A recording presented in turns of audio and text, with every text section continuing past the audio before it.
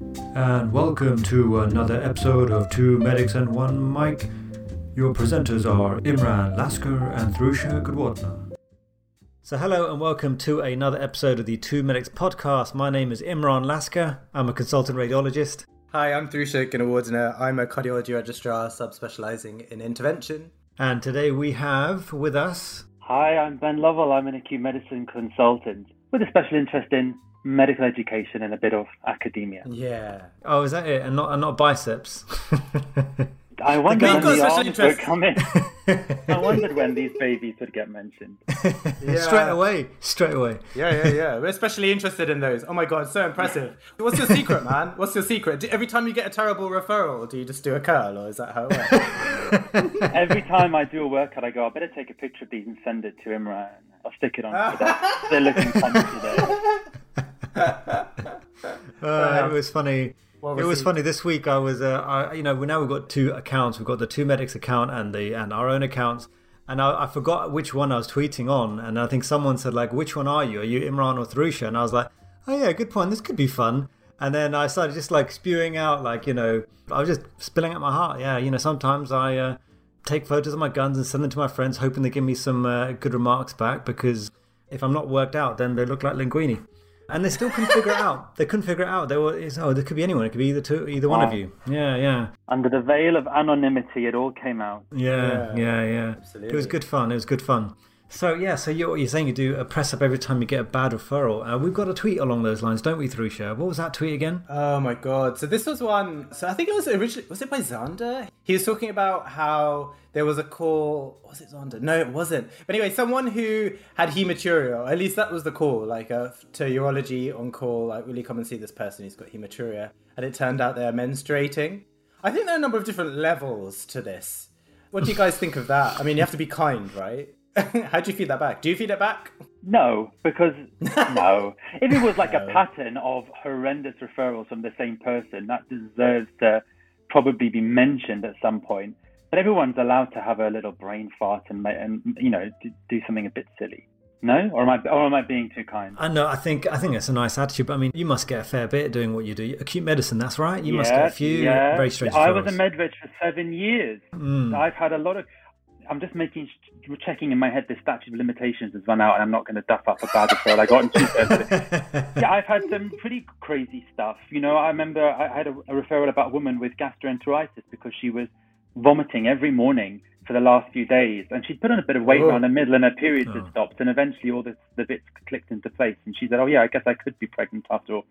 And I remember once I got a phone call as the med-reg saying there's a preterm neonate who's having hypoglycemia attacks. Could you give us some advice about sugar management or insulin or dextrose?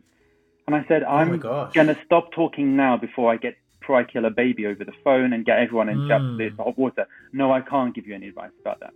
But they thought sugar was sort of a medical thing, and that comes to me. But most referrals are not bad, I think. We laugh at the very rare duffers, in my opinion. Yeah, I don't know. I mean, I think I spoke about one of the worst referrals I had was when that lady, they thought she had a DVT, but she was actually going to labour. I mean, I've had some crazy ones over the years. I don't know how to take it. I mean, I guess you're right if you see a pattern of it. But then there must be a point where it's like, it's so much that you might need to sort of take it a little bit further. Maybe find that person and say, listen. I mean, in truth, in radiology, I never bother. I just think, it's a dodgy referral, whatever. I do the best I can. I can't bother to make more phone calls. I mean, do you guys feel like you should? You should feed that back? I think I used to kind of think it was more important when I was more junior. Like, I used to think, and I'd try and frame it like, we should do like a CBD or something and try and do it in that way. But then what I realized was in becoming like a junior registrar that like even just in kind of saying that I thought perhaps someone had got something wrong, that often that person would feel kind of crushed by that. And I was like, actually, I don't think it's necessarily that helpful as a learning experience. So unless it's something that, I don't know, I think it is kind of really difficult to do well. And I also found that I wasn't doing it very well. Certainly from like what I was seeing in terms of how the interactions were going. I don't feel like it was necessarily that. And people are under a load of stress and stuff anyway, right? And so I guess like when you're on call, like trying to do like a good teaching and stuff isn't necessarily the best kind of environment for it. So I guess in this scenario, though, with the hematuria, it kind of makes you wonder if they'd examined the patient, though, I guess, which is probably also I don't know. But I bet the referrer felt really stupid after he pointed it out. I bet they felt stupid enough that they hadn't thought and they hadn't checked. I think most people are making referrals and they make a mistake in good faith. That's my optimistic view. Yeah, I mean, I like to think so too.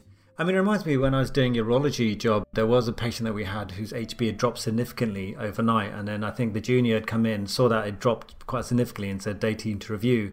And that was like hours. It took hours. And I was a bit surprised. And I think my consultant was really angry. And they were like, I want to find this person. I want you to find them and bring them to me. I'm going to talk to them. And I felt kind of bad. So I was like, you know what, let me talk to them. I'm sure it's fine. And then I was in this situation where like I didn't want to be the person to give feedback, but I thought it'd be better that I do rather than have that consultant go have a massive go at this person. Right. And I was just finding it really weird. Like, how am I going to do this? And I actually took them to like one of the storage rooms where they had all the cannulas and stuff. And I just spoke to him and explained like, you know, there was this issue, you know, you're a junior, just always make a phone call to someone more senior. Don't make these kind of decisions overnight. And I felt really bad, and he didn't say anything to me, just kept quiet the whole time, just staring at me. And I thought, okay, I don't really know where to take this. So anyway, that's something I should tell you. We moved on. I actually bumped into him years later, and we were actually on good terms. I was a bit, I was feeling a bit sheepish about the whole thing, like, oh, maybe he remembers me because of that one time, but it never came up, and I never brought it up. Like, oh, do you remember all those years ago that I gave you that feedback? But you kind of had that situation where like you're trying to be nice. You're trying to be nice as possible, right? But then there was that interesting thread that came in, which Thrusha, you quite liked, didn't you? About being nice versus being kind. I mean, what did you guys make of that? There was a very nice, long thread. Lots of learning from that one. Yeah, so there's a thread by Hassan Ali Beg who so he starts it with a tweet that says, ruminations are between night shifts. In light of recent news, I've been thinking a lot about bully, incivility and toxic personalities in the workplace. More specifically, can these people change? And he linked to this really good article that I do recommend. So it's by Dr. Christian Jarrett, who talked about being who you want and the difference between being nice and being kind. Do you guys want to elaborate on what you think on that? Yeah, Ben, what do you think? Well, I think you can say some pretty unkind, some pretty cruel stuff quite nicely. I've had people very nicely and calmly explain to me before why I shouldn't be allowed to get married or have certain rights, or people can very nicely explain some pretty horrendous ideology to you.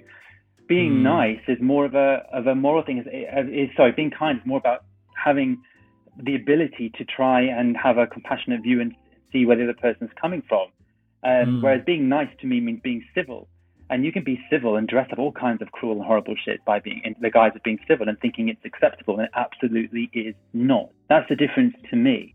Wow, I never thought of that. I never ever thought of that. Yeah, as in like, I guess I just never saw that. I mean, yeah, I know that someone can be polite, but I never saw that, they can be polite but quite mean. But I never thought about being nice and kind being two different things. I mean, the fact that someone could be, yeah, you're right. I mean, you're right. I mean, someone could have some horrendous views and say it in a nice way. Yeah. Yeah. And they can dress it up and say things like, oh, we're just respectively disagreeing, aren't we? And it's like, well, we can respectfully disagree about, whether pineapple goes on a pizza. We can't respectfully disagree about whether I get certain rights because it's my life. Yeah. You are debating. Yeah, absolutely. So that's the difference. Absolutely. And it gets framed like, I was just asking a question, and then you then get framed as the angry person for having, but and they are like legitimate questions. All that stuff. Inevitably, I think what happens is you get asked these kind of it's provocative, but under the guise of. And the thing is that the onus then is on that person who's, as you say, like it's their life, to kind of operate within this kind of really narrow framework of civility, when actually it's gaslighting, I think. It's called sea lining on Twitter. I learned that a while ago. Have you heard that phrase? No. What does it mean? It's called sea lining, as in a sea lion. I don't know why it's called sea lining. I bet it's a really interesting story. But it's when someone poses a question, apparently in good faith and worded very nicely, often with just asking or just interested at the end. But in fact, they have absolutely no intention of ever engaging with you meaningfully. And it's to provoke. Yeah, anyone knows why it's called sea lining, send me a tweet because I'd like to look it up. Well, I think so. I've Wikipedia'd it. The term originated in a 2014 strip, a kind of webcomic called Wondermark. And the character expresses a dislike of sea lions, and a sea lion intrudes to repeatedly ask her to explain her statement and attempting in an exaggeratedly civil manner to interrogate her views. So I guess it's the incessant questioning that you get from these trolls, isn't it? Yeah. Concerned trolls. Yeah. Respectfully asking, but why do you really think we should be rolling vaccines out to children? And you think, here's someone who's interested, but in fact, their agenda is not to engage in a conversation. Hey, but it looks nice. It looks civil. Yeah. Not in good faith, is it? I guess the difference is that they're engaging in conversation where they're not actually trying to learn something. They're trying to push their own agenda across, and that's the issue. I think there was quite an interesting conversation that emanated from that as well, where someone was talking about, can people change? Did you see that? I think there was a nice little conversation there about, can people change if they're unkind or not nice? Can they become nice and can they become kind? And what is a motivation for that? I mean, can people change? Do you think that that's possible? Digging deep now. I know. I'm pushing you. I'm pushing you this week. Can people change? Yeah, I think so. I think people change if there's sometimes when someone has a big life event or something and they can see things another way around. Yeah, I don't know. Can people change ingrained personality traits though? Maybe I'm a bit more cynical about that. I mean, well, depends on, do you really believe in ingrained personality traits? I mean, like, I've got to say, I really, really respect people who can. And furthermore, people who can admit to it as well, that's even more difficult, right? It's not only like making that incremental change and pretending that they didn't think that way all along, but also like admitting to being wrong. That's why I love to see like an apology and stuff. But like I've got to, got to rate people who do change. I've noticed like, Imran, you've changed like in a good way. Not that you were bad before, oh my God, but like, you change carry on, and like you admit to being wrong. And I really respect that. I really respect that. Yeah, no, so I hope that people do. But I guess it was in kind of reference to like bullies and calling it out, right? And it was Pathos who was saying, and despondently, because you do see when people get to certain positions, the kind of impetus on them to change is perhaps less, isn't it? Because they're perhaps in a position. So then it really comes down to ego. Like, are they in a place where egotistically they feel safe enough, or feel kind of secure enough, or maybe I don't know even if that's the right word. If they have enough insight to want to change. I think they're all different things, right? I mean, we've spoken about this before, haven't we? I used that silly quote from Brooke Shields, and she said that you stop growing up the day you become famous. And the reason for that is that everyone becomes a yes person around you. They start saying yes to you. They don't argue with you. You kind of just get away, and you kind of lose that sort of outward pressure to sort of mold yourself into what could be, the person that fits into a certain environment, right? And I think as a consultant, I've felt that there is that tendency to feel like, oh, well, I'm a consultant. I can do this. I can do that. And you kind of almost have to reel yourself back in. Have you noticed that, Ben, or have you managed to keep yourself grounded? Who was that quote? Did you say? I think it was Brooke Shields years ago. Great quote. That's not silly. Go Brooke Shields with your great quote. She's got some good ones. She's got some good ones. You should look her up. She's got some great ones. I've always liked her, and now I know why. Did you ask me a question? Sorry. I was so excited about Brooke Shields. Yeah, I did. I was talking about, being a consultant. Have you found that people are a bit more, have you found it yourself having to reel yourself back a bit? Like sometimes you can be like, hang on, you can't talk about that. I'm a consultant, and something that, actually, let me take that back. Yeah. Oh, yeah. Well, very much. People do treat you differently when you're a consultant, no doubt. For example, if I want to cut through a bit of nonsense at work, I just call the person directly and say, hi, it's Ben Lover here, the medical consultant on call. And things happen, which maybe wouldn't have happened if I rang and said, hi, I'm the SY2, I'm the SHO or something. And why is that? Because I'm wiser than all the others? No. You pit me against the SHO doing cases and they'll wipe me out the park with their medical knowledge. But because there is an authority and a hierarchical gradient that comes with the title consultant, and people treat you a little bit differently. I'd like to think that if I messed up at work, I'd be able to say, yeah, I've messed up, and apologize to people. But I do know other people of my grade who do not feel, I don't think they would do that either. But I mean, this is the thing I've noticed that, from colleagues and working in a few places now that, as you know, Ben, you've got different grades of consultants, and different consultants have got different personalities, and some, they become so senior, maybe even prof level. I'm not pointing to the prof I've mentioned a few episodes prior, but there are some prof levels that start to I don't know, feel like they can get away with quite a lot. And I'm not saying that's what happened in this situation, but we did see a certain hospital lose their trainees. Did you see that? It was a cardiothoracics. It was a cardiologist again, was it? Is that what it is? No, mate, it's surgeons, bro. I'm sure the cardiologists are probably involved. All right.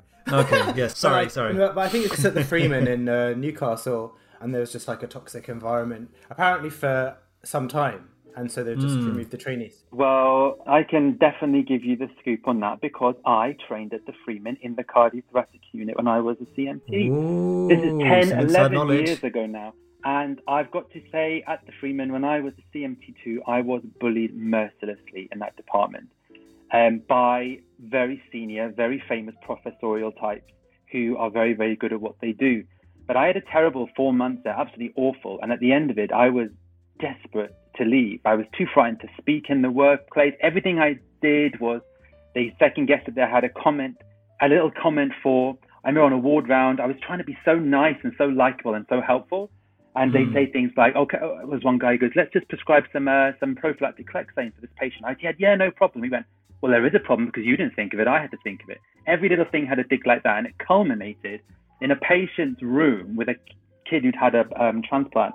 And the consultant hit me over the head with the patient's paper notes because I had, inverted commas, let him prescribe erythromycin to a patient who shouldn't have had it. And he did it. And he went, hang on a minute, you're here to stop me making these mistakes, and smacked me over the head with a note. And I kind of laughed it off because I just felt so unbelievably hideous about it. And he left. And the patient's dad said to me, are you all right? Do I have to report that to someone? I said, oh God, please don't. He's my educational supervisor. I just need to get through this and get out. But I had an absolutely terrible time there. And I was too meek, especially by the end, to speak up because these people were gods in the medical world. They made money, they published papers, they saved lives. And I was nothing. I was but a lowly CMT, but the most junior person around because it was such a specialized unit. And when I read that article, I was like, wow, 11 years later and something's happened. I should have spoken up then, but I wasn't the kind of person who felt able to stand against such giants. The hierarchy was absolutely vertical. And that's my story. But Ben, if you had, I mean, well, I don't think, it doesn't sound like you're a meek, mate. You're just trying to get through. And the thing is that I can imagine that people with that level of power, if you'd have tried to call them out, I mean, what do you think would have happened? I imagine, like... Absolutely nothing. They would have made my life much more miserable while I was there. I would have been a troublemaker. Yeah, exactly. But what do you think will happen to them now? They've had the trainees taken away. I don't know. What do you think will happen? I mean, you want to take away the toxic people rather than take away the trainees. But you can't because these people, I say these are the Freeman is up there as one of the biggest transplant hospitals in the world. And you know, these people are not replaceable. You can't just take them out. And I mean, they could say you're not supervising trainees anymore, but then who's going to do it? So they pulled out their trainees, I guess. And I think it's been a long time coming. If it's the same as it was when I was there, this has been a long time coming. But yeah, I mean, it feels like you're punishing I mean, what's really going to change? I think it's the value. It's difficult to really know. Like I've spoken about certain personalities that I've seen that are very highly achieving, and then the outcome is good. The outcome is good. They're pushing research, they're making changes, they're saving lives, but the intention behind it and the way they're doing it probably isn't so good. Or you know what I mean? Like maybe they're only doing it to try and further themselves, make themselves more famous, and then this byproduct is helping people and furthering research. And then the way they do this is by belittling people, bullying people, but the outcome is still a good outcome in terms of the helping people. It's so difficult to really know because for us, obviously, we're like, well, they shouldn't be bullying. But from the hospital's point of view, that you've got people that are being saved. From the patient's point of view, they're probably having a good experience of that doctor, right? So have you noticed that as well? Like sometimes you get these really big people and they're not that nice to you, but to the patients they're like amazing. They're like, oh, this person's fantastic. So then, who do you side with? Do you side with the patients and the outcomes, or do you side with the trainees? Because like you say, Ben, it's as a trainee, what do you really offer the place? I'm just saying it's difficult, isn't it? Like I wish things were balanced the other way around, but you can almost see why it doesn't. Well, like there is that line, isn't it? The marker of a person's humanity is how well they treat the people that they don't have to be nice to. Definitely. Yeah, the patients are like customers, and I guess like if they come away saying, "Oh, this place is terrible," then it will reduce their reputation. And I think they probably have like an almost impenetrable level of arrogance, whereby taking the trainees away is probably not going to change them very much. But let's be honest, like this has gone throughout the UK. Everyone's talking about it, and for people like this, where everyone knows everyone. And, there's not that many degrees of separation from one person to the other. Like, can you imagine, like, the level of ego to hit someone over the head and be like, you let me do this thing? Like, the amount of, like, cognitive dissonance there is to kind of apply that to a trainee for something that you've done. Like, you should stop me from making this mistake. Like, how many levels of, like, dissonance there are. Imagine just the prestige of having their trainees taken away must hurt on some level. Like, it probably won't change their behaviour. But ultimately, I guess... Well, someone has to do those jobs. They'll take away their trainees, and they'll probably have to recruit loads of non-training doctors to keep up the work, and they'll still treat them like they took the trainees. Yeah, I mean, but that's the thing. We've talked about this place, but I know of other places that have had exactly the same situation. I'm not sure why this particular place hit the news, but I know of a radiology scheme that ended up having this situation with the trainees being pulled away. Definitely, 100%. Within my training life, that happened somewhere. And they were dispersed all through London in the end, and I heard they eventually went back to their base hospital. But this is not uncommon. I don't think it is, I really don't think it is. No. Trainees often think that their feedback doesn't go anywhere. It just gets shredded or filed, but it does. And if there is consistent, very, very negative trainee feedback from the department year after year, and the department has not taken the opportunity to improve it, trainees will get removed. I think trainees need to know that. They need to know that it's worthwhile to be submitting this feedback honestly. But I mean, I think it is important. Oh no, go on. Will this have been through the GMC survey then that's happened? Yeah, mostly through GMC, but also through other departmental feedbacks. But the GMC is what captures it the most. And the GMC is not respected by trainees at all because they feel and they don't see evidence of it actually affecting change. But as someone who's been on the other side, and we have to explain our GMC results to higher powers for each department, it does count for something, especially concerted negative sustained feedback. It does have a power, and I hope that trainees know that. So this is a topic because of Imran's experience that we've kind of covered before. And I just wondered, for people listening who are kind of experiencing behaviours like that, so that's what they should be doing. The GMC survey, what other avenues would you suggest? When you say department, like PALS, or say, because in your experience as your educational supervisor, so what would you have advised Ben back then to do, if anything? Well, now I know the system from within. So I know that I had to go to my training program director. Now we have a freedom to speak up person in every trust who I could have gone to as well.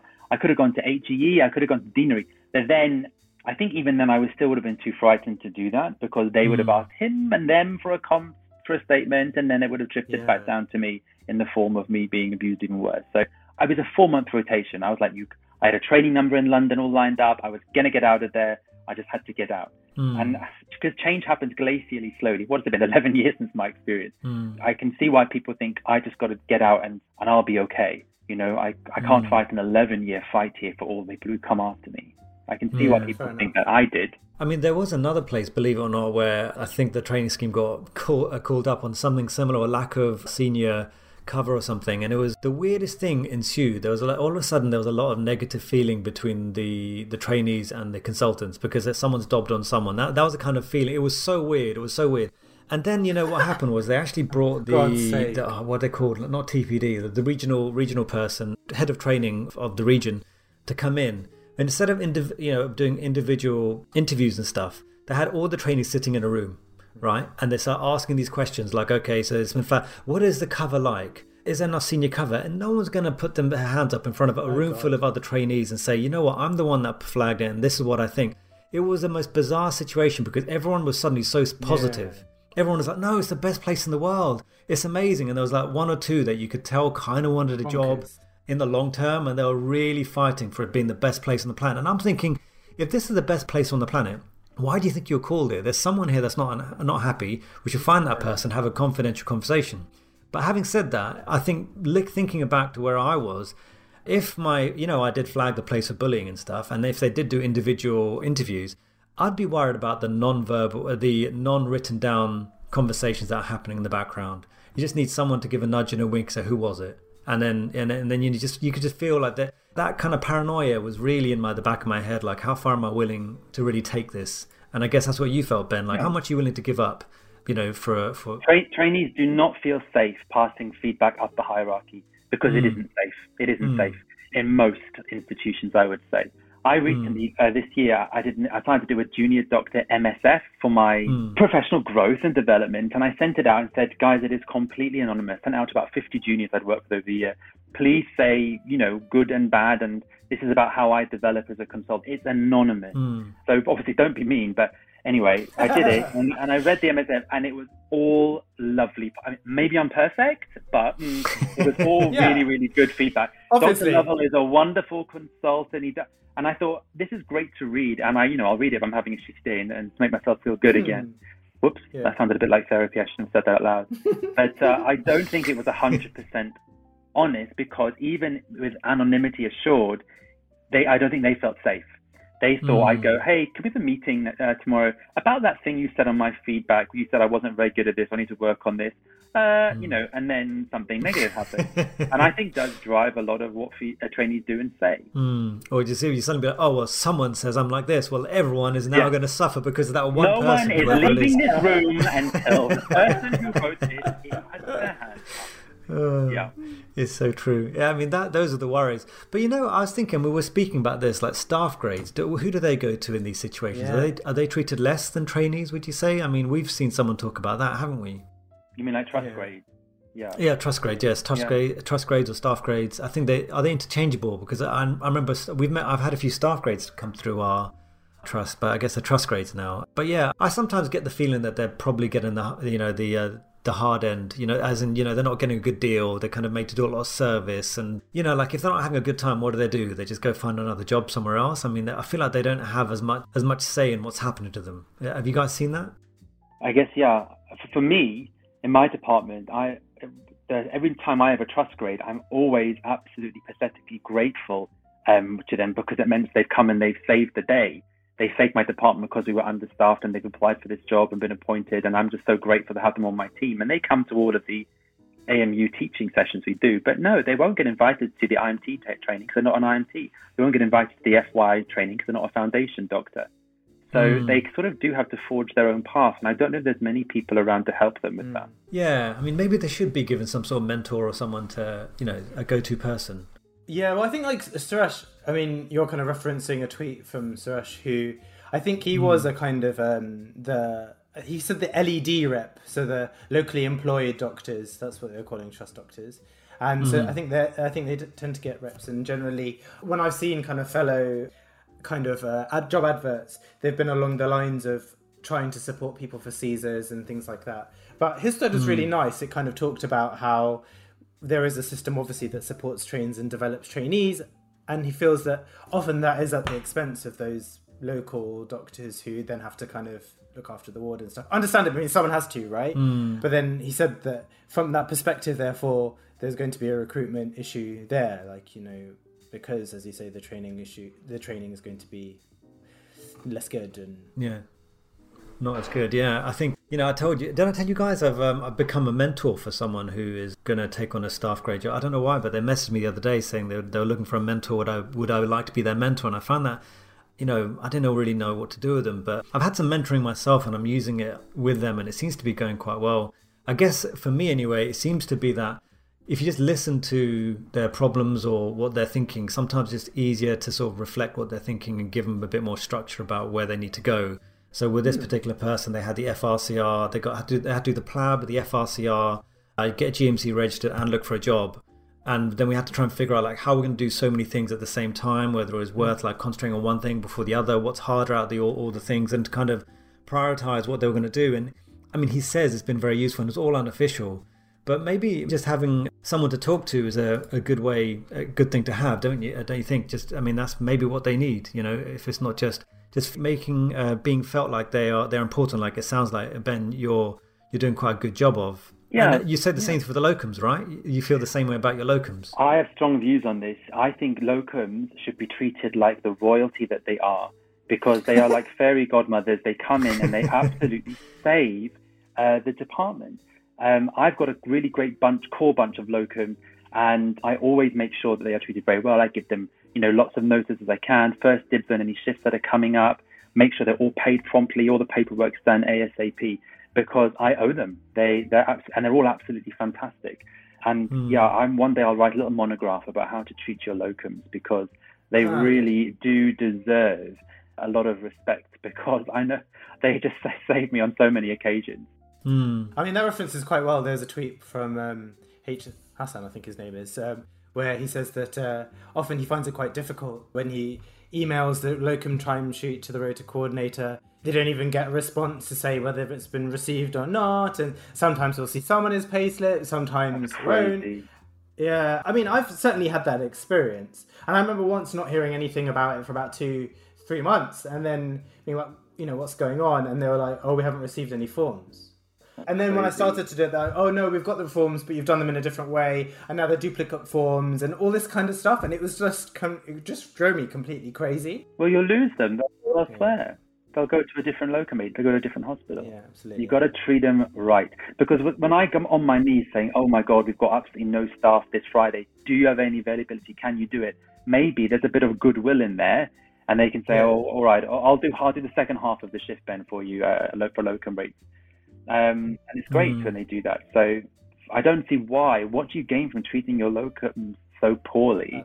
Because they're going to desert you, and we need them.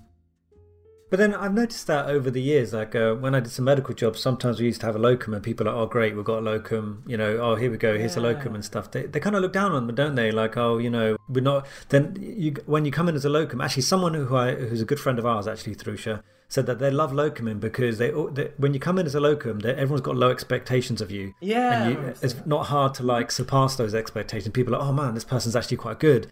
And then they start, trusting you to do the job. Yeah, which is a shame, isn't it? Not all locums are bad, but for some reason, some places feel as though locums aren't all that good. Yeah. Well, more fool them. Absolutely. When we have locums coming in, the overwhelming emotion in my department is absolute relief and gratitude. It's like, oh, thank God. I thought we were going to be so understaffed today. I'm so pleased you're here. That's my response. Yeah.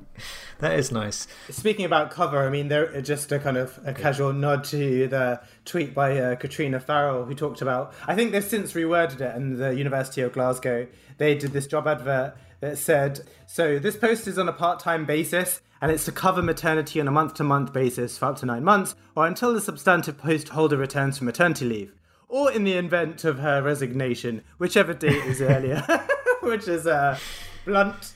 I guess maybe they had a word limit or something. They don't think she's coming back, do they? Yeah. What's going on here? So there's a subtle message in that particular job advert that's saying that there could be a few issues here that may mean that, we might want to keep you over the person that's normally here. Is that what's going on? Yeah, quite possibly. Yeah. Yeah, I guess so. You could read it like that. Oh, I read it like she's probably going to resign now. She's got a baby. So I thought it was like, that was my reading of it. Like they thought she's not coming back now. She's got her baby. I thought it was that sort of thing. I see. But we were talking earlier, weren't we, Ben, about sometimes when you see a job advert, like you kind of know that they're saying something that's not being said. They'll say with the radiology ones, it'd be like, oh, they need to have FRCR, they need to be subspecialized this, and they'd also need to be subspecialized in fetal cardiac, ultrasound. And you think, sorry?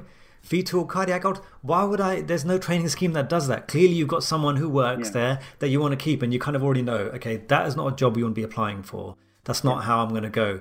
You know that, right? Has that ever happened to you, Ben, where you kind of look at a job advert and you think, Yeah, whenever a consultant post is very specifically advertised, it's because they know who they want to appoint, and they're trying to appoint their favorite candidate. I'm pretty sure that's widespread at consultant application. It's someone they've got local, as they've written the job ad for them. You could still swoop in and you could pick it up if you're the better candidate. And I've heard of that happening a couple of times, but I think that's pretty widespread for consultant posts. Yeah, I think so too. I was quite lucky with my consultant post. No one else turned up for the interview, so it's like, well, if you don't take me, then I don't know what you're going to do. Yeah, it was very lovely indeed. Did that make you feel good, or like? I love that. Literally, I don't know if you remember the years ago, I think it was in the Olympics, there was an Australian guy and he was doing speed racing. Do you remember this? And he actually said, like, listen, the only way I'm going to win this is if everyone else falls over. And that's exactly what happened. Everyone else fell over and he went on one gold. He became so famous in Australia that it became like That smells like sabotage to me. How did It was so good. That's a coincidence. But that literally is a story of my life. You know, that's what someone's going to say. He's done an Imran, and that's exactly what it is. Everyone else fell over. People forgot to put the application in, and I swooped in and won the day. That's exactly how. I reckon it's because they just wanted you so much that they gave everyone else the wrong date or whatever, and that's what it was. Oh yeah, of course, yeah. That's yeah. So that topic links quite well to Parther's thread, right? So he did a thread a little while ago which talked about the number of kind of BAME... So for consultant posts, the number of BAME applications to... BAME. Yeah. I mean, we don't like the term, do we? But for the sake of the... I mean, he even acknowledges that the term's not great. But from the purposes of the tweet, he was kind of saying that if you're from a minority background, that you'd have to apply significantly more often to get a successful job application.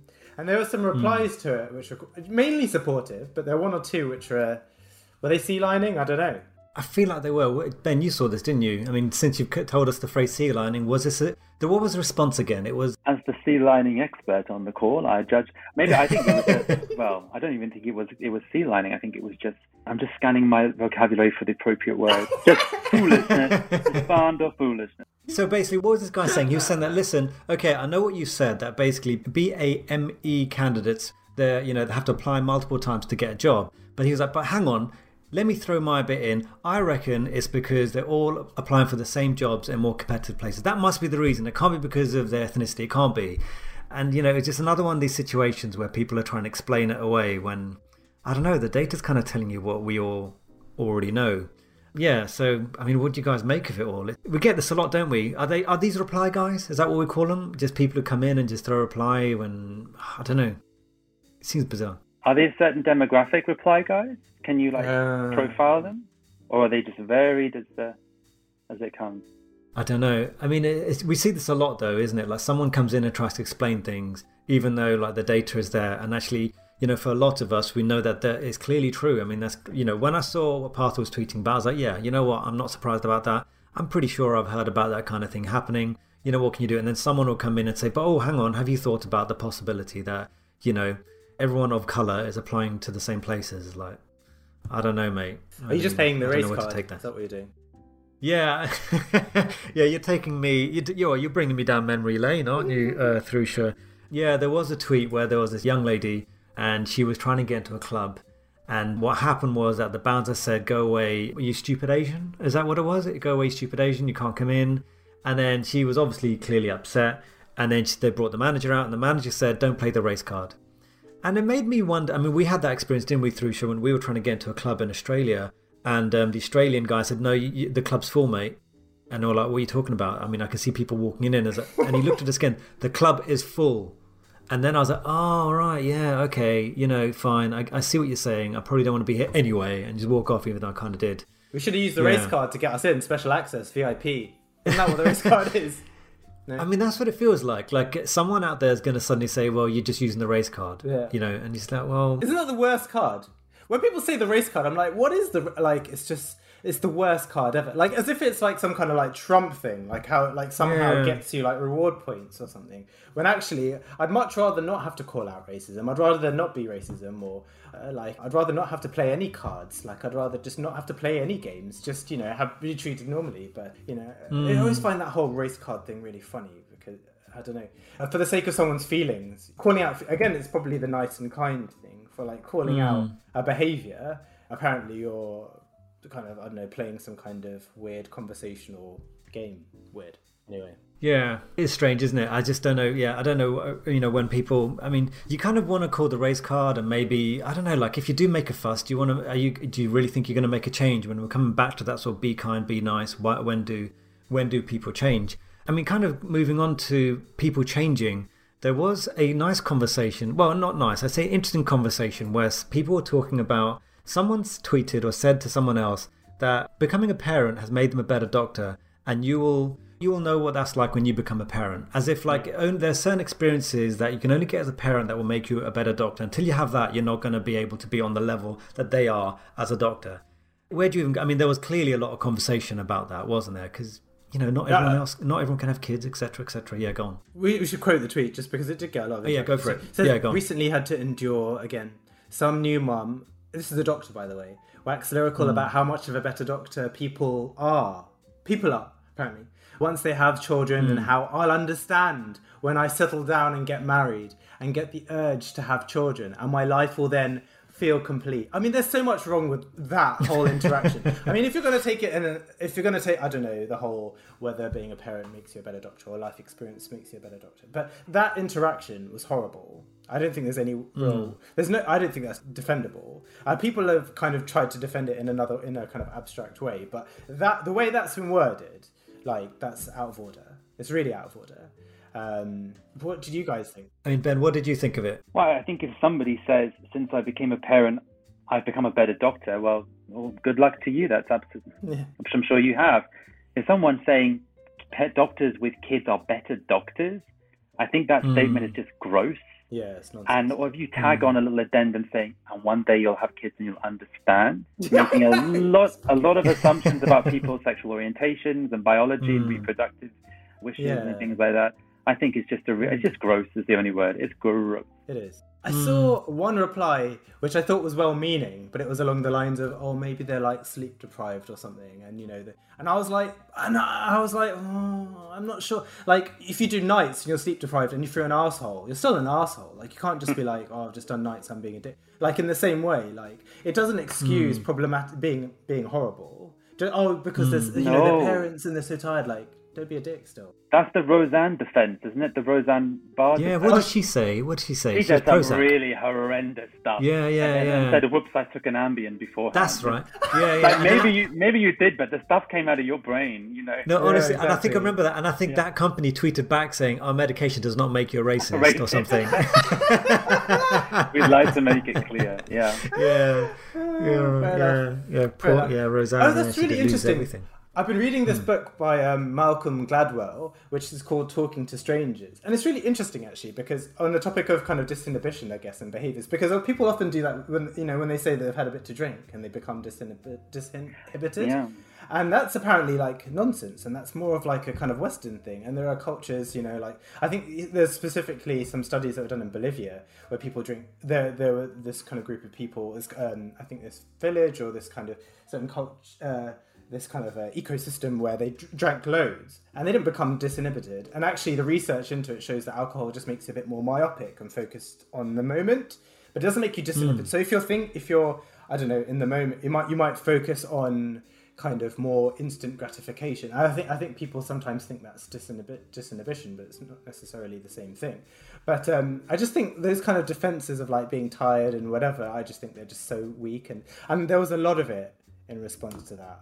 But then I think there was, at the same time, there was another tweet by Zeshan, this kind of problematic chap, who was talking about points for being parents on applications, which I guess was also stirring up that similar debate. Like, are people, are people kind of penalised for being parents and stuff? It starts to get really complicated, doesn't it? Because about, all these things, in life, like we know that makes life more difficult. Like, I don't know, if both my parents were sick like during my time at medical school and school, like, should I have got credit for that? Like, should you? No. I mean, or how do you acknowledge the things that people go through? And I think there's certainly wits in an application if it says, please explain why you're good at this skill or why you're good at that. And if you say, well, I've learned this skill because I've got 3 kids under 5 and I work part-time and that has really helped me, and if you want to, I think that's great. Or you want to say I'm a carer for a family member. But I think actually awarding points, quantitative points for, this is what he was discussing, right? There was a job application where it says you get extra points for winning an award, being a captain of something, or having a family, which I just really blew my mind, because I know that applications are a little bit risible, and, why should the fact that you were the captain of the rowing team at university mean you're going to be a better doctor? And we've been laughing at that for many generations. But at least everything on an application form should be technically achievable. If you could still do that. But to actually get points and maybe get a job based on the fact you've had children, it's not achievable. So it's not equitable. I mean, as try as I might, I cannot, and neither can my husband, have a child. And people say, oh, well, maybe adoption, but yeah, and one day I'll write a book about trying to navigate the adoption system as a queer couple. You can't just acquire a child. And I think that it is, well, it's the 9 points. It's to a certain, I'm not talking about gay people, I'm talking about people who don't want to have children. And those points become unavailable to them, and then their name goes further down the pile of applicants in terms of who gets the position. And I just find that a little bit off. That sits ill with me personally, to me.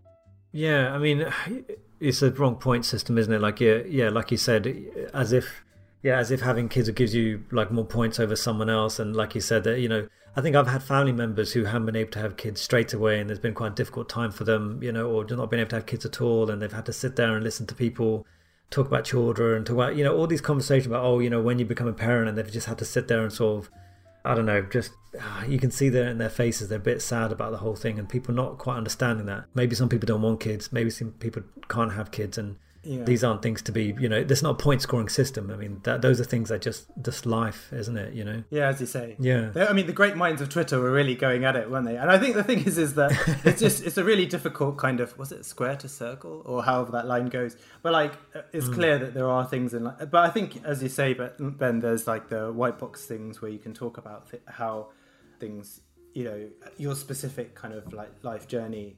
kind of benefited or kind of helped with your experience. But I think arbitrarily trying to award points to things like to like life experiences seems kind of nebulous, doesn't it? And it's really value based, and as you say, not fair kind of. I mean, speaking about sort of life experiences, I mean, we all have different life experiences of being medical professionals, being in medicine, but we saw someone come out with a tweet. I'm just going to read it out because I think it's quite a nice one and not one that we see very often. I tweeted yesterday that I've decided to leave med school. My DMs are now full of sad, terrified, alone, conflicted, unhappy med students asking for reassurance, advice, and doctors telling me that despite medicine making me suicidal, I should continue. Do we see the problem here? And it's quite a long thread. I won't read the whole thing. But it's not something we see very often, where someone has been so open about leaving med school and, you know, and the reasons why they're leaving med school, having asked themselves, you know, very, very important questions that maybe we should all ask ourselves before we come to med school. You know, and the fact that their tweet resonated with so many people means that there's a lot of people in that similar situation of feeling like maybe this isn't for them. But then, you know, if they feel like that, they're not feeling that they can leave, or they feel they're trapped when maybe they shouldn't be. I mean, did you guys ever feel like that at all? Because I feel like I did a few times, feel like, you know what, I'm trapped here and there's nothing I can do about it. I've just got to keep going. Absolutely. I still have days like that now. But they're not very common.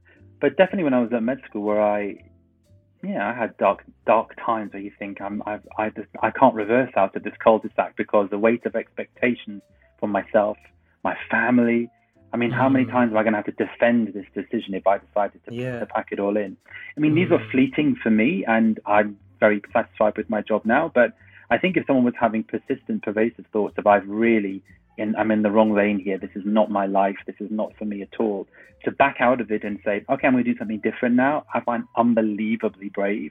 And I thought it was a really powerful thread to read, especially when they really dissected and reflected on what drove them into medical school in the first place and whether those were the right reasons. And I thought, wow, this person has really, you know, articulated very, very well the thought process, and maybe it will help other people. It must be, you know, you can leave. I think we have to leave that out there. You can leave if this isn't working for you, and there's no shame in it. You didn't fail. It means you're moving on to something else. I find that really brave. Yeah. I think that's the thing, isn't it? Some of the responses were like, oh, you know, you can still do it, and oh, don't give up, and all this kind of stuff. And I've got to say that I was kind of guilty of that. I think that, I had a friend who, for exams at medical school, I remember we just kind of, afterwards, you know, where you kind of meet for the kind of post-mortem and stuff, she just wasn't there. And we're like, oh, where was she? No, none of us saw her turn up. And then she ended up kind of sitting the exam at a later date. And then there was another exam, I think probably a few months later, that she again didn't attend for.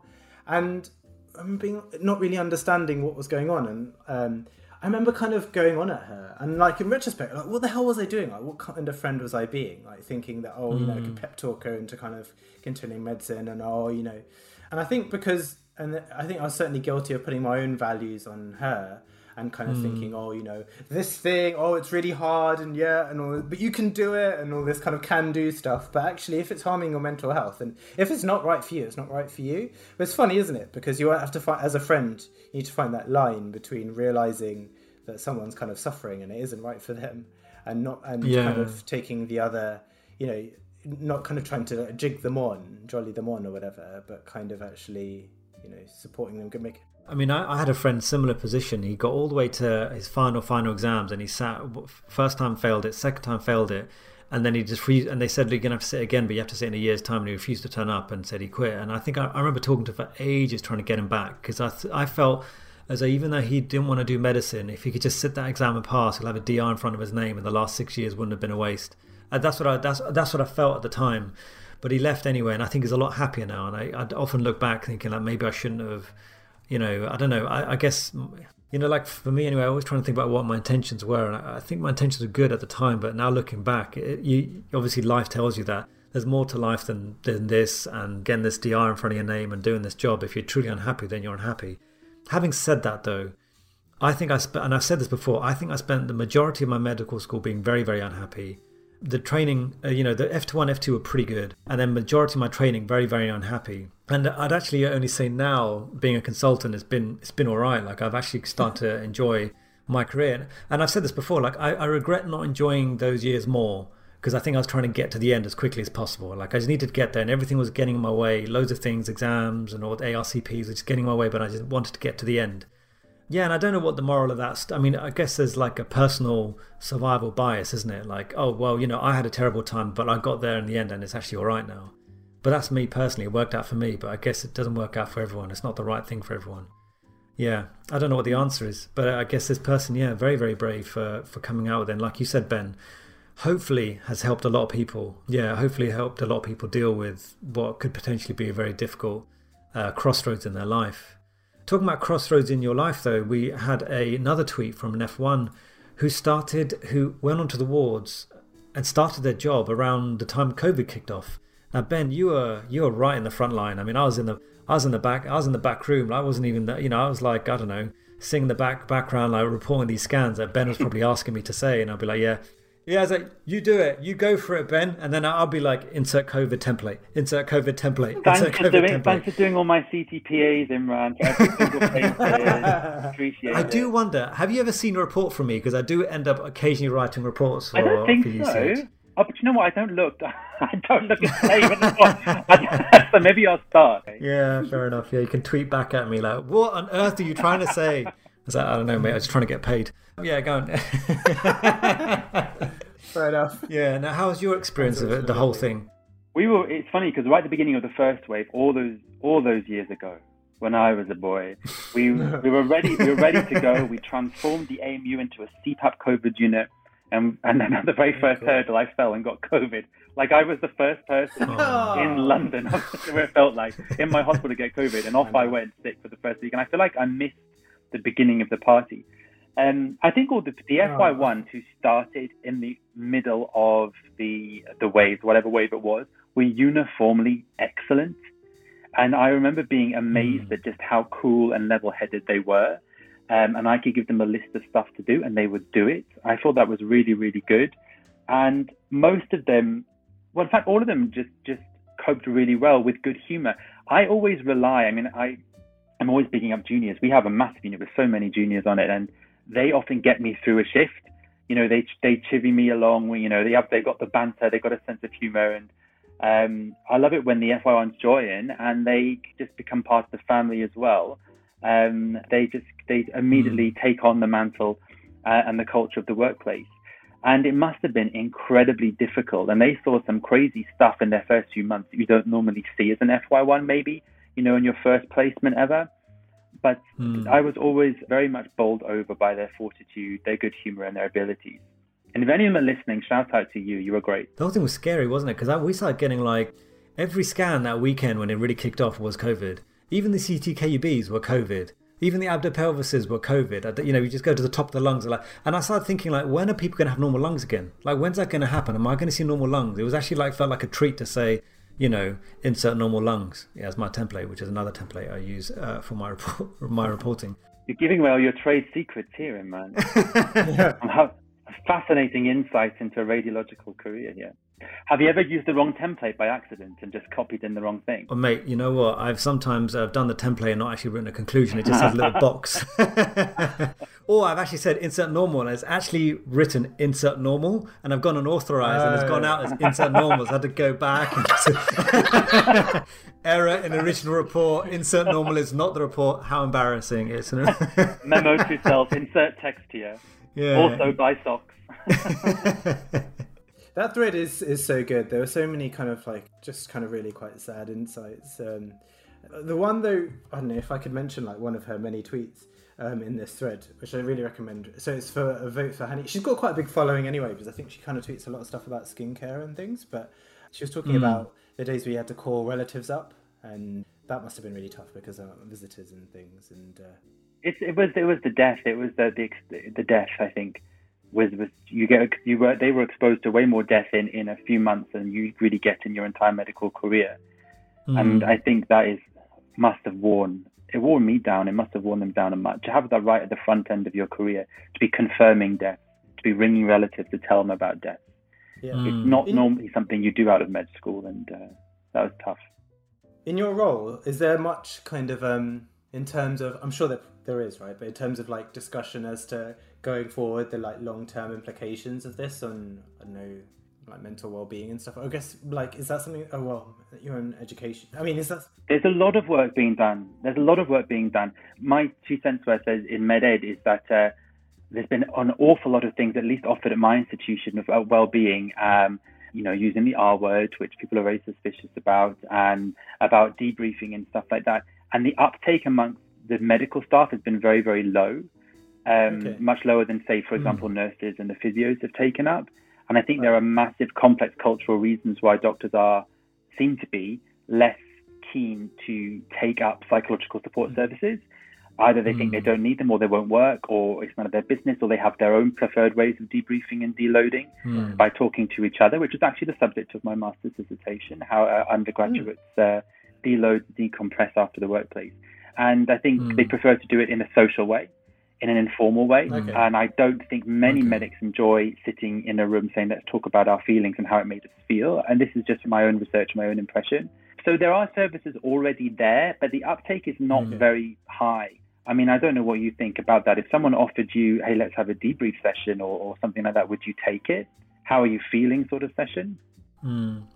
I mean, for me, I've spoken about this before. I was going through a tough time and I took up CBT, so cognitive behavioral therapy, during my training. And actually, like I said before, it was probably one of the most important experiences of my life. Because, I mean, you kind of have your own thoughts, but then when it sounds probably like I'm dumbing it down a bit, but like when someone's gone out there and studied about they've thought about how to think and the patterns as to why people think certain ways. And those are kind of thoughts that you never had yourself. And when someone presents you with that sort of like, you know what, have you ever thought about this? Or, the reason why you're thinking this is because of this. And you just think to yourself, that's really interesting. And I've actually become more and more open to sort of any sort of, like coaching and, any sort of therapy and things like that. And yeah, I mean, look, recently I have taken on a coach of sorts. Not a life coach, but actually more of a business coach, which I thought might as well just give it a go because I do run other things. And it's been really, really beneficial. It's been really, really beneficial just to have someone to sort of talk to about some of the things that I think with business anyway, like a lot of the time you feel as though you've got to figure out yourself. That, it's up to you. It's on you to try and figure out where to go, how to do things. But actually, like being able to talk to someone else about it and just relay a few ideas and have them as a coach, not as your wife or not your mate, to just talk about things, it's been incredibly useful. So I think coaching in any sort of form, I mean, we see it all the time with personal trainers, like you can't do it on your own, so you get a personal trainer. If you want to get someone to help you to do it. And so I've become more and more open to the idea. And I think anyone that finds themselves in any sort of difficulty should find help, whatever it is. If it's, trying to get fit, go get a PT if you can, or find some professional help or something if you can manage it. I do think it's a very, very important thing that a lot of us don't take seriously enough. Yeah, Thrusha? Yeah, you're certainly kind of preaching to the converted, because like with what happened with my son, I was kind of pretty strongly recommended to like do it. And so I got some talking based therapy. So that was through the PSW, I think that's like personal support something workshop or something along those lines. And so and they were kind of paid by the deanery, 6 sessions. It was really good. It was over Zoom. And so these things are out there. I guess it's helpful for people maybe to hear that we do that. We're kind of agree. I just don't think there's any shame in it, because I definitely felt like I needed it, and it was really helpful to kind of like, I think because you get kind of loads of really like conflicting advice, certainly like culturally, like trying to kind of explain that I wasn't in the right place like mentally to my parents, especially when they were like, oh, but your son's okay now, and I was like, yeah, but I'm not. Like I just it was awful. Like if I'd hear like alarms, it would like trigger me, or like even babies crying. Oh my god, I remember when he came home and he was crying. Sometimes I'd have like this really weird kind of response to it, I'd just get super like over the top stressed, like it was just. And so in reflection, it was because when he was on CPAP and he'd cry, like his sats would drop, and it's because he wasn't like being ventilated, and so then I'd freak out, and so like alarms or babies crying would like set off this kind of really weird kind of panic reaction for me. Like a cascade. Yeah. It was really helpful for me to just kind of like talk it through with someone, and so I can't recommend it enough. It really helped me. So yeah, I definitely like these things are out there. People like try it. I mean, what have you got to lose? I mean, that's interesting, Ben. I mean, so you're saying that doctors are less likely to really get help when that help is embedded into the work structure. Example, if you said to all the juniors who came on today saying, okay, you've all been signed for an hour of talking to this trained professional today during your shift, they'll all say, well, then I finish my shift an hour late because who's doing my work when I'm in there? No thanks. Or, okay, I'll assign you to see them on your 0 day. No, my 0 day belongs to me. I don't want to, so it's hard to carve out a space for them. So when it's offered within the structure of their actual working life, the uptake is very poor. For what you guys are saying, if you have access to these things on it's coming from yourself on a one-on-one session, that's fantastic. I think if you said to doctors, okay, sign up over here, it's going to happen on your working day, I think people would find it very hard to say to their team, oh, I've got to go now, it's 11, I've got my meeting with my, my talking therapist in the seminar room, I'll be back in an hour, get those cannulas in for me, I'll see you later. That doesn't seem to work within the medical clinical structure of a working day. But in America, isn't it quite normal to have a therapist? I mean, I don't know, because I guess I haven't asked my American friends, but I mean, you often hear it in passing conversation and TV shows and stuff that people seem to have therapists, not like an unusual thing. Maybe that's something we should have, like just it's a normal thing to have, like because doctors go through a lot. I mean, like you said, Ben, when you talked about the junior doctors having to deal with death, like I remember when I first qualified, and then having our first patient pass away, like I suddenly, it sounds so silly now, but I suddenly, when you're young, you just think you're going to live forever. You never think about like, oh, the possibility of I might be the person in that bed one day passing away, right? And then all of a sudden I found myself on the way back home thinking about that, thinking about like, oh, like if I'm lucky I'll be old in that bed, maybe I won't be, like what's going to happen, like how do I know I'm going to be around next week? And that whole thing was so much to deal with. Like it probably would have been a good thing to talk to someone, but like Thrusha, I had my parents. I don't know whether they'd be really willing. I mean, they'd be like, oh, you're a doctor, what's the big deal? Like, But, yeah. Oh, mate, I remember, like, my dad would be like, oh, why don't you drink some more water? And I remember, like, once, he was like, oh, I heard, like, Piers Morgan. He was talking about, like, footballers. And, like, there was a famous footballer who talked about being depressed. And he's like, oh, I heard Piers Morgan. And as soon as he started to say Piers Morgan, I already felt like, my chest, like, oh my God, what's he going to say? And then he's like, Piers Morgan said, oh, why don't you score more goals? You'll feel less depressed then. And my dad, like, saying it to me like it was like some really clever thing to say. And me just absolutely just losing my rag, like, because it was, my dad just like, oh, why are you getting angry with me? God. Yeah, drink some more water. Thrusha angry is quite the sight to see, Ben, I have to tell you. Yeah, it's quite the sight. When Thrusha loses it, it's you get Thrusha, would you like to tell Ben what you did to me all those years ago when you lost it with me? People think we don't have arguments, but we have. What did you do to me, Thrusha, all those years ago? Well, I actually don't remember doing this, but you said I sprayed you in the face with deodorant, yeah. Deodorant. And for the life of me, the thing is that you remember, but I actually don't remember. I don't even remember what it's about. But the thing is, when you like mention it, I'm like, yeah, that checks out. I mean, that is probably something I do. You don't remember because the red mist had come down and you were just completely drunk on rage. Absolutely. Yeah, absolutely. What's wrong with me? Yeah, Jesus. yeah.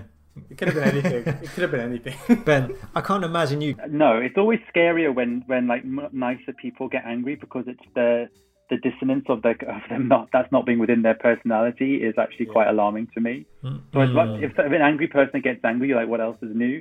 But when someone who never loses their temper loses their shit, I find that quite upsetting. I run away. Yeah, it reminds me of a father-in-law. He's such a gentle soul, but if he gets a bit upset, you're like, uh-oh. I mean, even if he's a bit disappointed, a little bit, you're like, oh, something's happened. You know, someone needs to sort this out. We can't be handling it. But if it was my dad, God, you know, if he's going to lose his temper, it's like, well, here we go again. What a surprise! Let's everyone deal with it.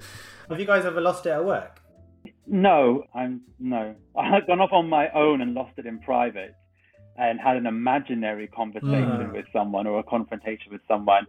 I've never had a screaming row with someone, if that's what you mean at work, because my personality I don't work like that. I'm much more likely to go into the toilet and have a cry. No, but that's interesting I mean, like, you having an imaginary conversation with someone sounds so, like, well-adjusted. Like, how did you manage to take yourself... Like, that's the problem with me, is that too many... Doesn't everybody have imaginary conversation with someone? Oh, No. But you know, there are people who go, oh yeah, like I went and wrote a draft email and then click send. I'm like, what? You didn't click send? Rechannel it. I remember once I was on the ward and I was a med reg, and I got absolutely very, very rudely spoken to and rudely treated by a vascular reg. And I've never forgiven the whole specialty of vascular since then, because I hold a grudge. Right. And he was so horrible to me. But I glaze over in any kind of conflict. I go very, very quiet because I just can't bear it at all. And I actually end up, because I couldn't get it out of my head, I wrote an article about arguments in the workplace, and I published in the BMJ. That's how you channel your anger in the workplace. Yeah, wow. You turn it into creativity. So, you know, what's your... It's amazing. That's inspirational. That is inspirational. I had the only way I could get it out of my system. I had to write it down and sort of reflect why I was having such a strong emotional response to it. I think, you know, I used to, when I was a more junior registrar, get into arguments, and I feel insanely embarrassed about it now, looking back, and why did I do that? But as a combination of like young radiology quotation mark registrar with new power to say yes and no, taking referrals, and thinking my job was to limit the number of scans, and actually part of the reason I was limiting the number of scans were happening because I wasn't confident enough to be able to do a good job of the scans in the first place. There was so much like insecurity in the reasons I was saying no and getting into arguments. So actually now looking back, and it didn't take me to maybe second or third year to realize, like, why am I saying no to so many things? It's just not worth my time, you know. And actually these scans are interesting. I could learn something from it. And if there's a normal scan, there's a normal scan. What can you do? Yeah, so I've kind of become, I don't get into arguments at work anymore, but I used to, actually, unfortunately, and I have to admit that, you know, I hold my hands up and apologize to anyone that may have interacted with a younger Dr. Lasker trying to get a scan through. But it's very interesting you mentioned getting a paper through, Ben, you know, channeling your energy into getting a paper through. We did want to talk about a paper, didn't we, Thrusha? I mean, we saw a paper that turn up. Historically, the anatomy... Yeah, go on, you do it. I mean, that was one... where I guess the headline, I've got to say that I'm guilty of not actually reading the article and just seeing the headline and being like, what? That's probably part of the problem, really. So I guess the quote that kind of is the thing that sticks out is the term bodies with vaginas. So I saw kind of a quote tweet of it where people were like, oh, well, you know, am I honestly reading this? It's supposed to be from this most prestigious medical journal in the world. But then... and then it obviously generated a lot of kind of interest. But then you actually went and read the article, which is, again, you're just so much... It was a brilliant article. It was a book review. You're a much better person than us. It was a book review, actually, and they were reviewing what sounds like a bloody interesting book about misogyny over the years towards women and periods. Right. Yeah, and they took a line, and in the context of the article, that sentence didn't actually hit the eye so weirdly because it was in a paragraph about bodies and how they're different in physiology and anatomy. And so that little sentence saying, and of course, bodies with vaginas have often been, you know, have received lots of stigma over the years. And so it didn't actually, but when they took it out of that and put in isolation on the front, boy, was that a clunker. And I think I know what happened. I think they were trying to be inclusive and they staggered off in the wrong direction. And they actually ended up putting something that looked pretty, well, misogynistic, because it looked like they were saying bodies with vaginas as a metonym for women in general, where there's no other way of reading it on its own like that. And it was very unfortunate. And they issued an apology, the editor did, and the apology was not great. It basically said, we will always defend, sticking to our inclusive language. And I feel like they were trying to do the right thing, but they overcorrected and it went horribly wrong. Not to absolve them of what they did, which is to put that statement in boldly on the front page, where someone must have realized that it just looked awful. It looked like that was they were afraid, or they were not going to use the word woman, and they were going to replace it with this horrible word, this phrase instead. That's interesting. Yeah, I mean, there was another paper, wasn't there? You want to talk about similar caliber. Is in clinical medicine. Are doctors aware of how their tweets are viewed in the public and by their patients? Should it matter? So there's this. It's an article by Jonathan Segal and Jakub Kilik. Now, I know for a fact, I mentioned their names as if they play the bingo thing, but that's something they took issue to, and I wonder if that was some of the impetus for the article. And probably, I don't know, I ended up blocking Dr. Segal just mainly from the perspective of they seem so unhappy with perhaps frivolity from doctors' social media accounts. It's all about professionalism, isn't it? And how doctors conduct themselves on Twitter, and whether it's unprofessional, and whether you should kind of cultivate more of an academic profile or whatever before you say anything on Twitter. And so I blocked him because I was like, oh, well, if that's how... I've been told, you're... Because I just pretty much do fart jokes and just post stuff about Lily finding me stupid, which she does. And so I was a bit like, oh, maybe he just doesn't need to see... I don't know, I just kind of felt like if he's just going to think I'm an idiot, then maybe I should just block him. But then this person was talking about how, we should try and, as doctors, try and further ourselves and be more well known by doing papers rather than tweeting all day. But then they did a paper about tweeting and then tweeted about that paper. Yeah. The whole thing was just so sort of weird. I didn't know, it took my mind a bit of time to sort of figure out what on earth had just happened here. They did some qualitative research, didn't they? Yeah. Which wasn't, I don't know, I'm probably biased. Was it qualitative or was it quantitative? I feel like they sent out a survey and they did a multivariate analysis on the data. Yes, excuse me. Yeah, they did. I can't remember if there was a qualitative aspect to it, but they... Yes, I agree. No, they wrote a survey saying, do you agree with my opinion about this, yes or no? And it was quite a leading... I think it's great when I see trainees getting involved in publication, academia, and I think that's, a great achievement for them. I feel like it's been journal clubbed to death on Med Twitter, and probably quite rightly so as a paper. They say their own limitations. They had not defined professionalism, yet they use the word very liberally all the way through, as if it was a defined concept. Yeah, I just don't get how you're going to get quantitative... how do you generate kind of values from the term unprofessional anyway? That just seems weird, doesn't it? And then what they must... I don't know. But unprofessionals having a private life? Putting pictures of my cats, which I do a lot of, I don't know. And that seemed to be captured under the umbrella term unprofessional in their paper. So, which I would take a bit of umbrage to. I think we need to defend our rights to have self-complexity, to have other facets to our lives. I think that's very important. I think that's pretty healthy for the public to see that doctors are human beings who do other stuff, personally. Yeah, I think, we've seen a few accounts and a few people raise concern or, have their issues with the whole Med Twitter thing. I guess they don't like the pylons and they don't like the idea that there are some people with bigger followings than others. But it's just a bit like, well, what do you expect us to do? Be doctors and just sort of not exist? Like Twitter is not allowed. Facebook's not allowed. We're not allowed to do YouTube. We're not allowed to do anything. We just have to, the only thing that we're allowed to do to express ourselves is write papers. Could you imagine if we just had to communicate through papers instead of communicating through Twitter? Yeah. It'd be paper every week on all sorts of things. Do you think that's what LinkedIn is like? Maybe. I don't understand LinkedIn. I don't know what it is. LinkedIn is awesome, man. Really? LinkedIn, I love LinkedIn. I'm on it, but I don't know what it does or what it is. I don't understand the interface at all or what it's for. It's like Facebook, really. That's all it is. And it's becoming more and more Facebook-y, but it's a professional social network, and it's been quite useful, actually. I've met some very interesting people. So I keep getting messages from people like companies that are doing some sort of AI algorithm to basically take my job, and they want to talk to me.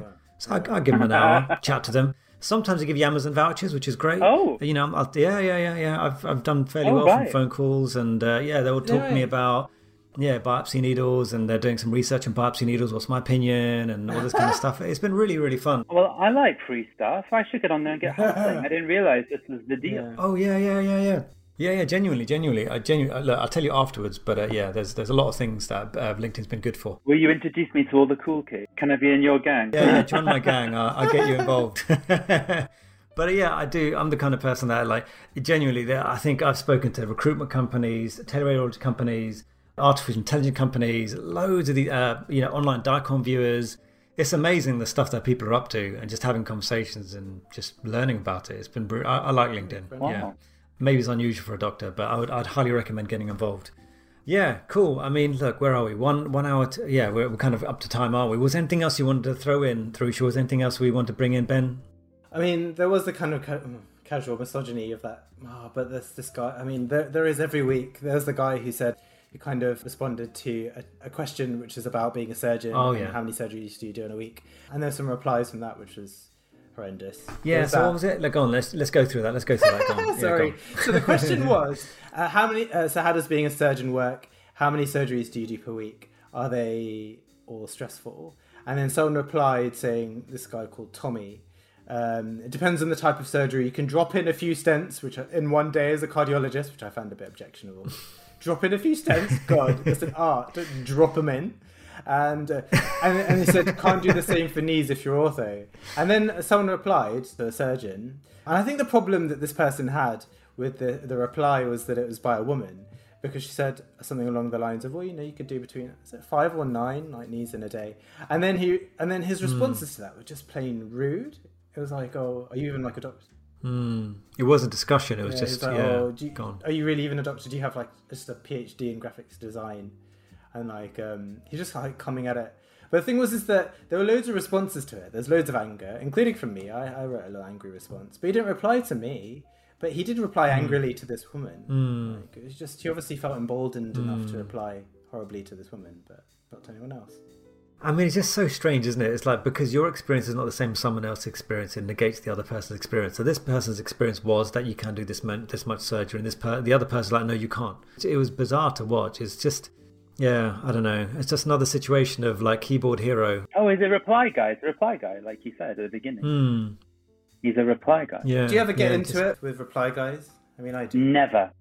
How do you... So what, is this one of those things where do you just save the energy for another article? Is that what you're doing? I go and lock myself in my little room and I write my little articles and cry. So much better than me. Fade in the ashes.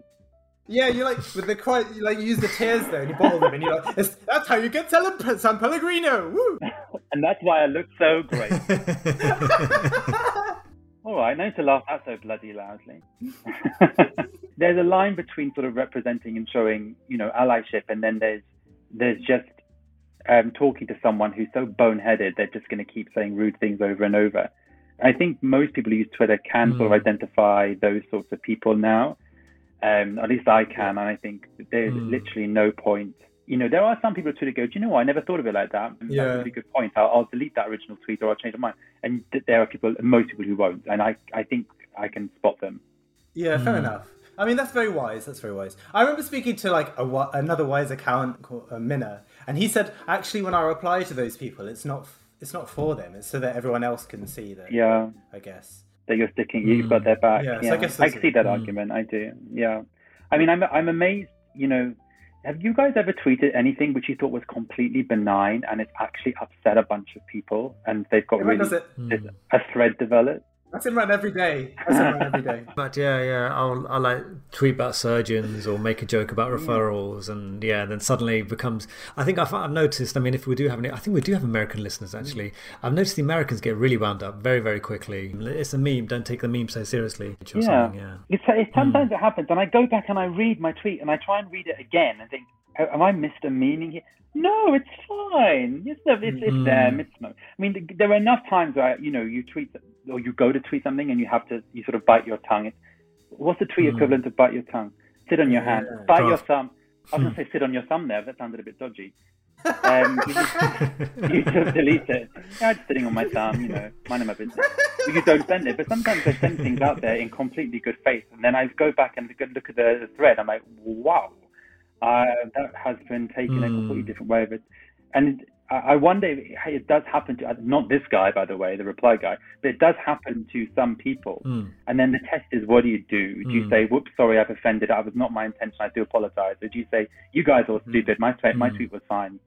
You know, I never know. I end up just muting the thread and moving on with my life and saying, you guys can argue amongst yourselves. And I do that quite a lot of time. And never go back to the garbage I created. That's a good idea. I probably should do that. Fair enough. Yeah, that's fun. Yeah, cool. I think that's it, isn't it? We've been through most things. Ben, you know, any part? You know, you seem much wiser than us. Any parting words of wisdom for our listeners? Anything you'd like to throw at them? About what? About using Twitter, or about their medical careers, or life? Anything. Yeah. I did stay a lot of guests, and they just a bit thrown back. But go for it. Some wise words of wisdom. Someone who's weathered as you. Use sunscreen. That's always a good one. Fair enough. Take it from Auntie Ben. You'll be thankful when you're in your 40s. Start wearing sunscreen now. And otherwise, do as you will. Fair enough. Well, Ben, thank you so much. I've had fun. Thank you for having me. Yeah, and you had an award today, wasn't it? Yeah, you've come post awards to us. Yeah. Tell us about your award. Tell us. Well, I speak to you as an award-winning educationalist. Thank you very much. I have won Excellence in Education, and I know everyone laughs at them, so but I won an Excellence in Education award today for my work with junior doctors, which felt very nice. So I dedicate to all the junior doctors, and I do run myself ragged over the little bastards, but I love them and I want them to have a good training experience. Well, congratulations. Well earned, I'm sure. Yeah. Thank you. All right. So, thank you everyone for listening to us for another week. We will be back next week with another episode. I say this every week, don't I? Let's not get cancelled. Be nice to each other and try and stay out of trouble, everyone. All right then. Bye. And you've been listening to Two Medics and One Mic with Imran Lasker and Tharusha Gurwana. Thank you for listening.